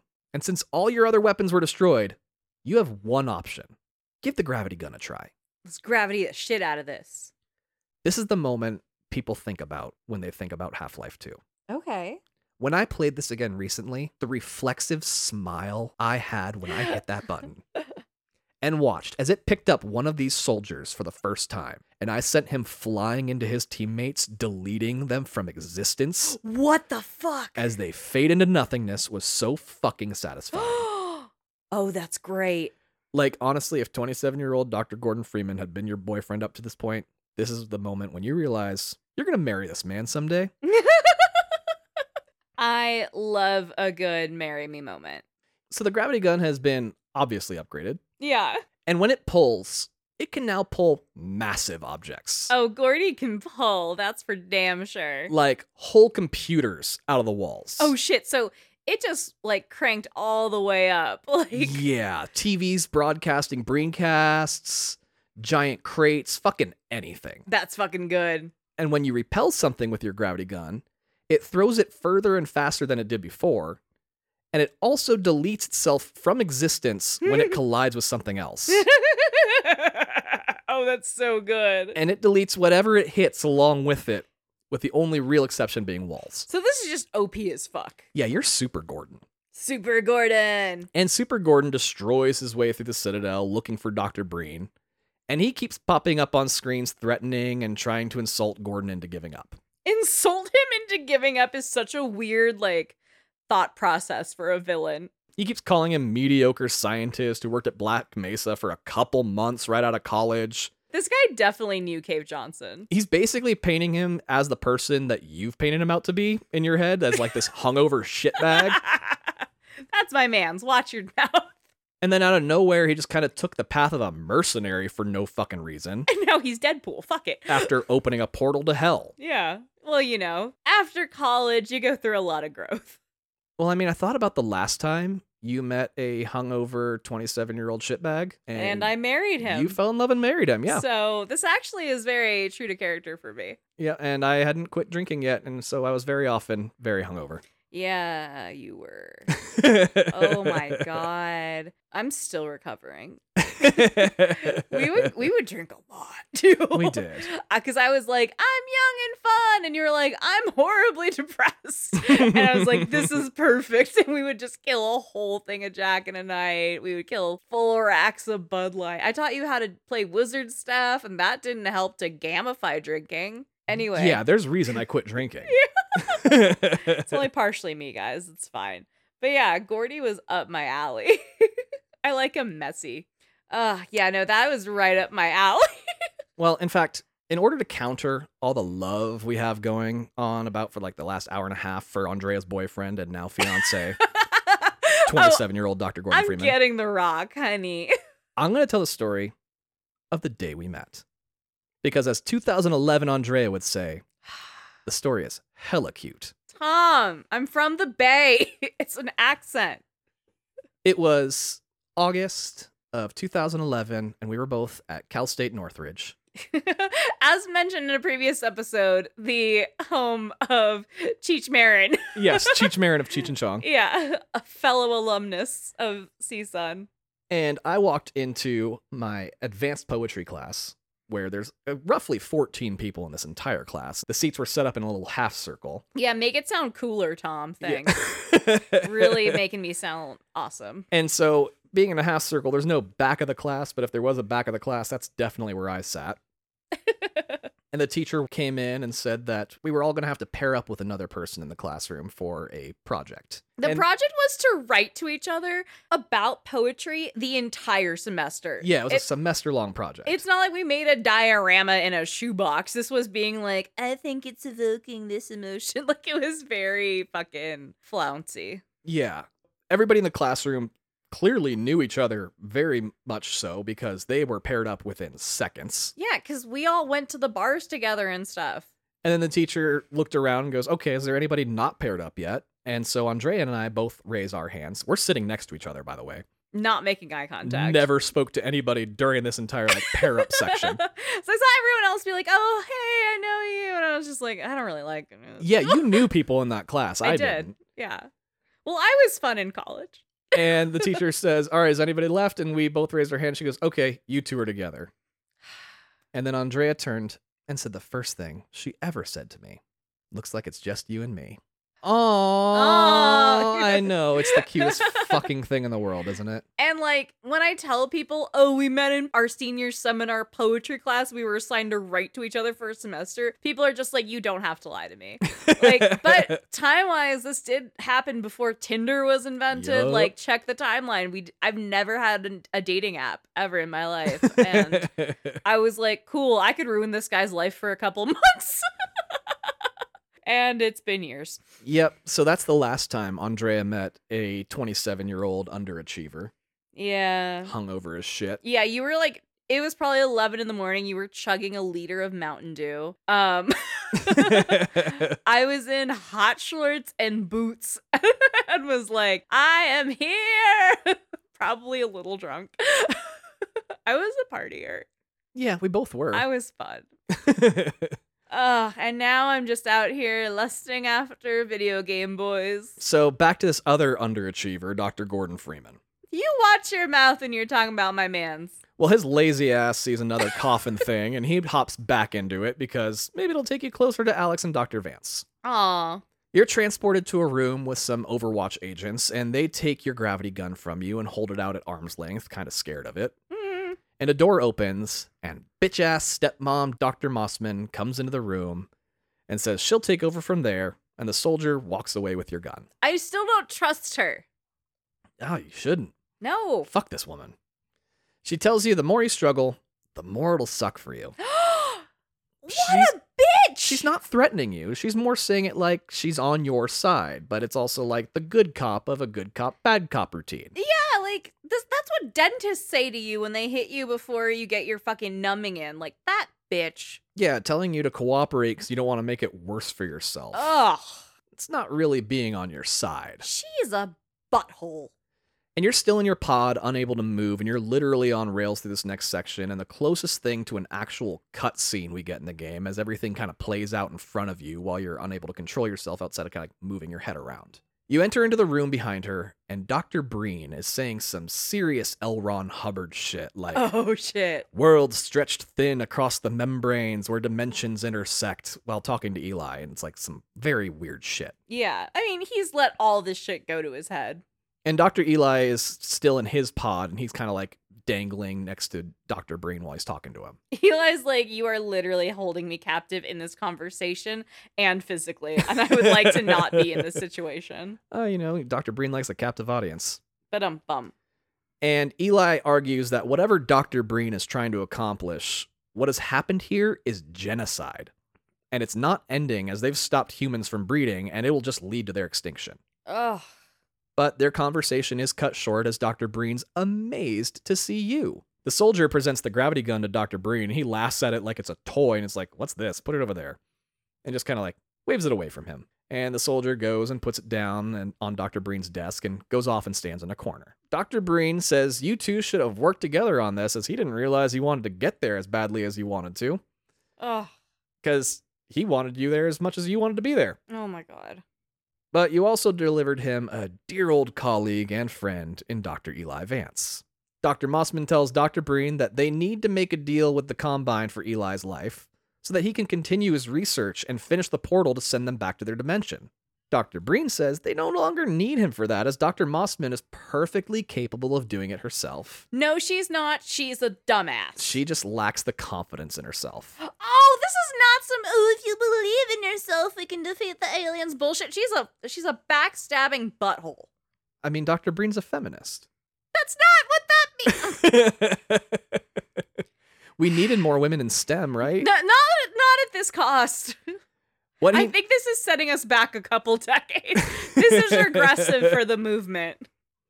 What he actually needs from Eli and Gordon is to calm the rebels and get them to stop their assault. Eli refuses, and so Dr. Breen plays his best card, and he brings in Alex. Oh no. He tells them if they don't tell the rebels to stop, he'll send both of them into one of the Combine's test portals. He's not sure if it'll kill them or send them to another dimension. He just knows they won't come back. Oh my god. Plus, the Resistance has shown that they would follow a new leader, one that has people who control him. He says this as he's looking directly at Gordon in his eyes. No, my boyfriend. And I don't know that he knows specifically who the G-Man is, but I think he knows someone has to be in charge, especially since he noticed that Gordon was frozen in time. Yeah, he's like, you're here for a reason. Someone broke you out. I know it's not any of these knuckleheads. Something's going on. And he says he knows that Gordon can be bought by the highest bidder. Because again, you're an underachieving dumbass. And Alex is shocked to hear this, and she doesn't believe a word of it. Dr. Gordon Freeman is a fucking hero, not a mercenary. As he's threatening you, his favorite thing in the world, Dr. Mossman sneaks up behind him and uses her taser to stop the teleporter machine from working. Oh, shit. Dr. Breen calls for some guards, and Dr. Mossman wrestles with him and gets tossed aside. Dr. Breen picks up the gravity gun and shoots it at you. And a flash of light appears, and you wake up on the ground as the gun hit one of the pods first and only destroyed the pod. Oh, thank God. But it caused an explosion first, and everyone was released from their own pod, leaving you and Alex to chase after Dr. Breen, who sneaks off into an elevator. You and Alex leave Dr. Mossman to look after Eli and run off to confront Dr. Breen. As you catch up to him, he's speaking to a huge computer monitor, and on that monitor is a slug-like alien creature that we've never seen before. And Dr. Breen is arguing, saying, well, if a host body is the only way out, I'll take it. Oh, that fucking slime ball. He notices you and Alex and drops the gravity gun and runs off and into an elevator. Wait, was he speaking to the alien in English? Yeah, he was. Okay, because we know he learned the alien language, so it wasn't him going like gloop gloop gloop. No, gloop, he gloop didn't do that. with no. subtitles. No. Okay, how funny would that be? That would have been really this funny. serious as fuck, like shootout, like high tension situation, and then it's him FaceTiming an alien going gloop gloop gloop gloop, Gurgling at it. Yeah. You get your gun back, and Alex says you're near the generator that powers the teleportation system. If you can shut it down, you can stop the Combine from eventually opening and controlling their own portal between worlds, which seems to be what Dr. Breen is attempting to open right now. You make it to a shaft that goes up a really long ways, and Dr. Breen is in the middle, like in this bubble thing protecting him. Mm-hmm. And in the center of the shaft, and it's slowly rising upwards. You have to like puzzle and maze solve your way up the shaft, racing him. It's very difficult, but in a fulfilling way and not a frustrating way. Like, remember the climbs that I was talking about in Psychonauts and how fucking terrible those were? Oh yeah, Yeah, nothing like that. It's hard, but not like, I'm gonna kill somebody. but not I'm gonna smash my controller hard. No. More challenging. And Dr. Breen still taunts you on your way up, telling you that once the teleporter fires up, he's gonna disappear to another dimension and be safe, and you will be destroyed in ways that aren't even possible on a molecular level. What the fuck? And of course, you race to the top and you get there first. And there's a battle at the top with some flying alien helicopter things. And you're being mocked while you use your gravity gun to the best of its abilities to destroy the core that powers the teleporter to stop it from firing up.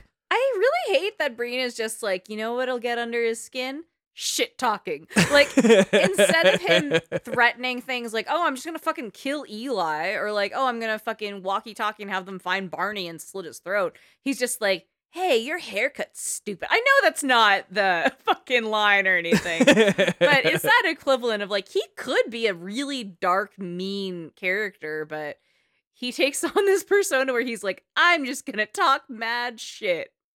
And it doesn't work because you do blow up the core, and Dr. Breen yells out and then goes silent.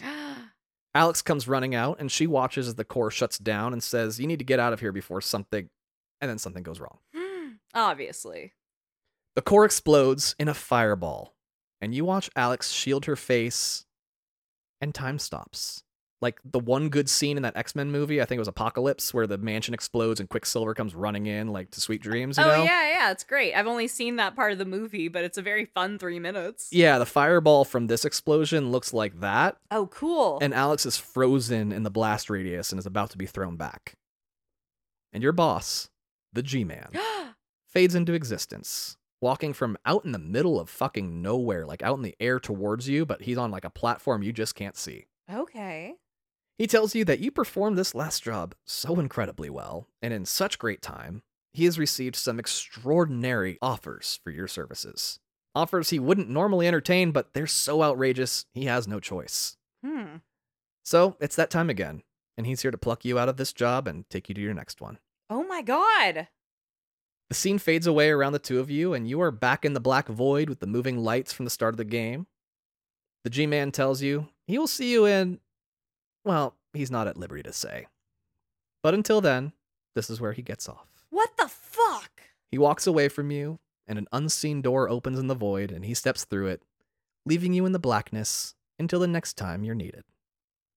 The end. Jesus fucking Christ. Oh. They just pluck you out of, like, an explosion? That was the job that you were needed to do. You needed to stop the Combine from getting their teleporter up and running, and once that was done, your job's done. Holy shit, Gordy, honey, you need to come home. It's bubble bath time. Like, he needs a foot rub. And there are 2 technical sequels to this. There's Half-Life 2 Episode 1 and Half-Life 2 Episode 2 that does continue this story. Okay. And we will definitely visit those on our Patreon. Oh, good. For a half second, I was like, I want to hear about it. I'm on the show. You're going to get to. I'm going to get to. Okay. And anybody that subscribes to our Patreon is going to get to as well. Will also get. I am so stressed out right now. Like, look at my hand. They're so sweaty. I'm so sorry. I'm so stressed out. What the fuck? Did people just finish that game and start screaming? Absolutely they did. And here was the thing. We were promised episodes 1, episode 2, and episode 3. And we never got episode 3. We never got Half-Life 3. But Valve can drop a deuce like no other, like I said. No other. And we've recently gotten, I say recently, in the last 2 years, we got the VR game Half-Life Alyx. It's a prequel to this game in which you play as Alex, I guess. I haven't played it myself. I've been like trying to go spoiler free with that one because when I do finally play it, I want to go through it like fully. Oh, totally. Because I am absolutely playing that game as soon as I can. Yeah. But I'm so stressed out right now. I feel like if I had a blood pressure test right now, it would be off the charts. Like, how can you just end like, oh my God. It's such a great cliffhanger. And yeah, this game went down in history as one of the greatest video games of all time, easily one of the best shooters of all time. It's so satisfying and with such an amazing ending. Oh my God, yes, that was fantastic. I feel like I just got off a roller coaster. I want to beat the shit out of Mossman, and I want to protect Eli. I want to protect Lamar. I want to have a beer with Barney. Like, fuck it. Just give me a slice of life sequence where you can just go have that beer with Barney. Right? That would be nice. Yeah. It doesn't have to be dramatic. Just give me that. Right. But, Valve did get very busy running Steam, as you alluded to. Yeah, once Steam came into the picture, I think Dota 2 also had a lot to do with it. They had so much popularity with Dota 2. Team Fortress 2 also took off after this. They had the Portal series that they focused on. They had so many things. The Left 4 Dead series came out after this. They just kept shifting their focus to other things. That's really all it came down to. Yeah, and it's one of those things where it's, do we revisit something that we've already put a lot of love into, or do we create something new? That's spoilers for Mythic Quest, but that happens throughout that game, that show about that game as well. And creators want to keep creating. They don't want to just get stuck in a world, even though that's largely what fans want to see, is usually just people coming together. That's why No Way Home did so well. Yeah, right. But creators are storytellers, and they don't always want to tell you the same story and over again. And I think that's why Half-Life Alyx is a VR game too. I think that they wanted to take their first foray into VR with a Half-Life game, because at the end of the day, their whole purpose for making these Half-Life games was to innovate. Yeah, absolutely. And they fucking nailed it. And getting into the VR world, obviously, to your point, is a perfect next step for world building and developing these engines to be able to do incredible things on these new platforms. So totally hear you, but holy shit, that was a fucking ride. It really was. Ugh. And I'm so glad that you came along for it. I am too. And thank you for telling the story of how we met in the middle of this. I had to balance off all of that love. Yeah, if you guys want to do any Q&As on Patreon, I think that's a fair place to get to know us a little better as people. I'm totally down for that. Absolutely. We've got some weird stories, guys. I broke a piece of art in the showrunner's office for American Gods once. True. I smoked weed with Doug Benson. I was a producer on a web series once for Kevin Smith. We could tell you some fun stories. Absolutely. We smoked weed with the Wu-Tang Clan once. We did. In a mountain. Don't give away all the answers to the Patreon questions now. Oh, I'm not. This shit gets way weirder. What comedian have I seen throwing a bacon-wrapped scallop? The question will be answered on our Patreon. Tom knows this story, so he's dying laughing, staring at me right now. I later befriended this comedian, weirdly. Yeah! Entirely separately.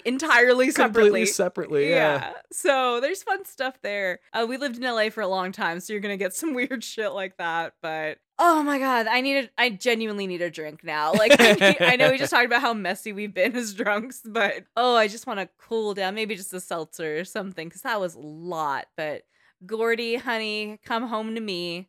I love it. All right, Goombas, that's another episode of The Other Castle. Thank you so much for hanging there with us. If you're taking the tram home tonight and you want to stay connected, our information is all at theothercastlepodcast.com. That's theothercastlepodcast.com. You can email us, send us messages, find us on social, check us out on Patreon for some exclusive content, and, connect with us. Join the community, join the Castle Army. We are doing the thing. Absolutely. All right. Until next time, this is Tom and Andrea reminding you, don't skip the cutscenes. Thanks, guys. Bye. Rather than offer you the illusion of free choice, I will take the liberty of choosing for you. If and when your time comes round again. I do apologize for what must seem to you an arbitrary imposition, Dr. Freeman. I trust it will all make sense to you in the course of... Well, I'm really not at liberty to say. In the meantime, this is where I get off.